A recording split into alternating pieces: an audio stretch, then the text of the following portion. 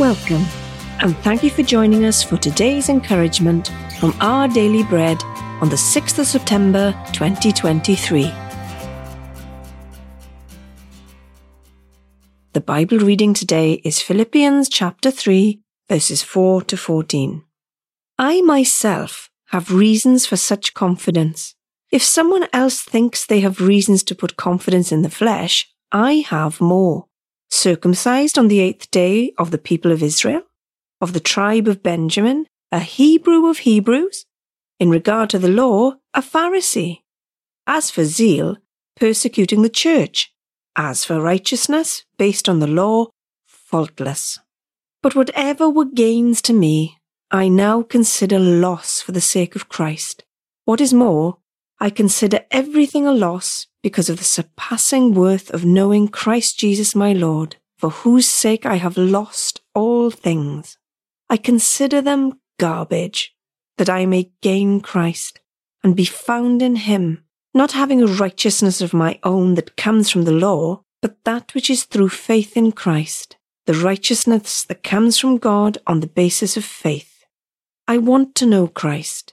Yes, to know the power of his resurrection and participation in his sufferings, becoming like him in his death, and so, somehow, attaining to the resurrection from the dead. Not that I have already obtained all this, or have already arrived at my goal, but I press on to take hold of that for which Christ Jesus took hold of me. Brothers and sisters, I do not consider myself yet to have taken hold of it, but one thing I do, forgetting what is behind and straining towards what is ahead. I press on towards the goal to win the prize for which God has called me heavenwards in Christ Jesus.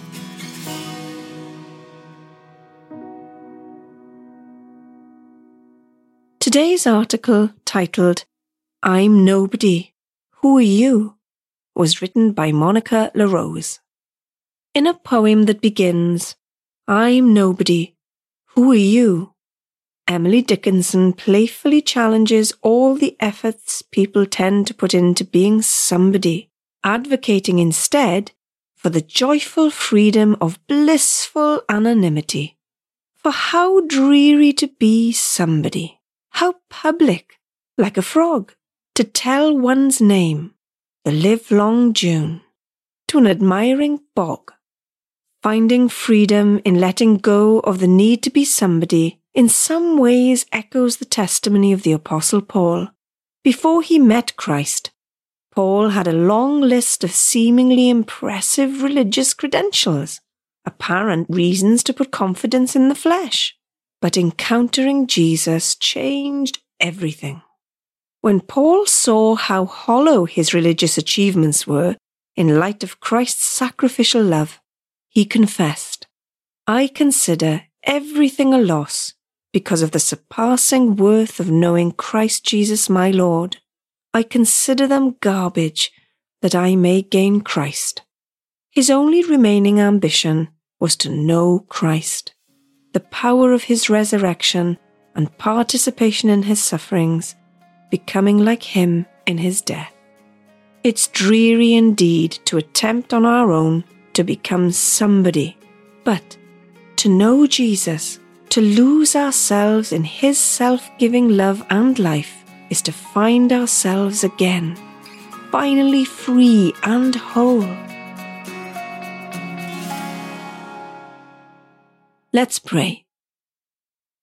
Loving God, thank you that I don't need to try to be somebody to be loved and accepted by you. Amen. Thanks for listening today. My name is Lorraine, and today's encouragement was provided by Our Daily Bread Ministries.